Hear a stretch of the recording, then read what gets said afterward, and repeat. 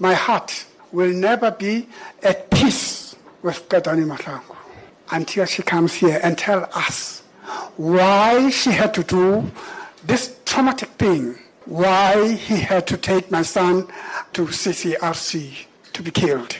She knew what she was doing. She was warned by a number of doctors. Qedani Mahlangu left this country on the 29th of July for London. She must come back from London and testify. Christian Ngqondwana's son Vuyo died at the Cullinan Care and Rehabilitation Center in Pretoria in February this year. Ngqondwana is convinced officials at Cullinan lied to him about the cause of his son's death. He says when he viewed Vuyo's body, he found that his mouth was covered with blood-stained cotton wool. Natural causes, you don't bleed. But what the doctor told us, he said he died of natural causes. We went to the mortuary. We took the body. It was raining. When we opened the fridge, we took out the body. The moment you took out the body, that cotton wool, it fell on the ground. And he spit blood. There was blood all over the room. It looks like that cotton wool was the one that has blockaded that blood. Justice.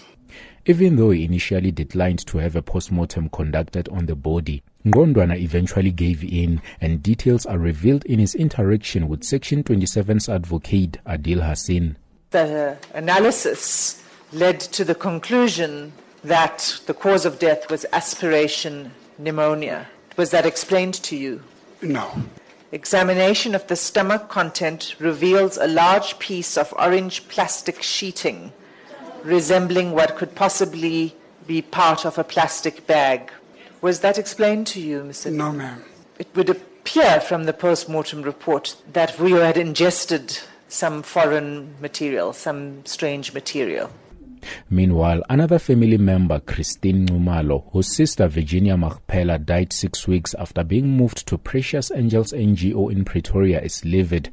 Nxumalo says the deceased was sent to their deaths prematurely. It's supposed to move patients to a equally or a similar environment where there is care, where there is professionals, and also they are able to rehabilitate. But what they did with the patients now, it's literally send them to the slaughterhouse. They literally slaughtered our families because they knew that they would not survive in this environment. I mean, Precious Angels, the house where my sister was kept or where her body was collected by the EMS, I mean, she was on a wheelchair. She would not be able to access that house. Nxumalo says her sister's 21-year-old daughter collapsed and died on the first day of the hearings. She believes her niece's death was caused by stress related to losing her mother under questionable circumstances, as she was not sick. Nxumalo says both Gauteng Health's Chief Director for Planning, Molefe Mosenogi, and Precious Angels CEO, Ethel Ncube, have not been truthful. I was hoping that Ethel would not come in here and cry her crocodile tears and rather say what had happened to my sister and why she lied about the date of death, not to come and cry and feel sorry for herself.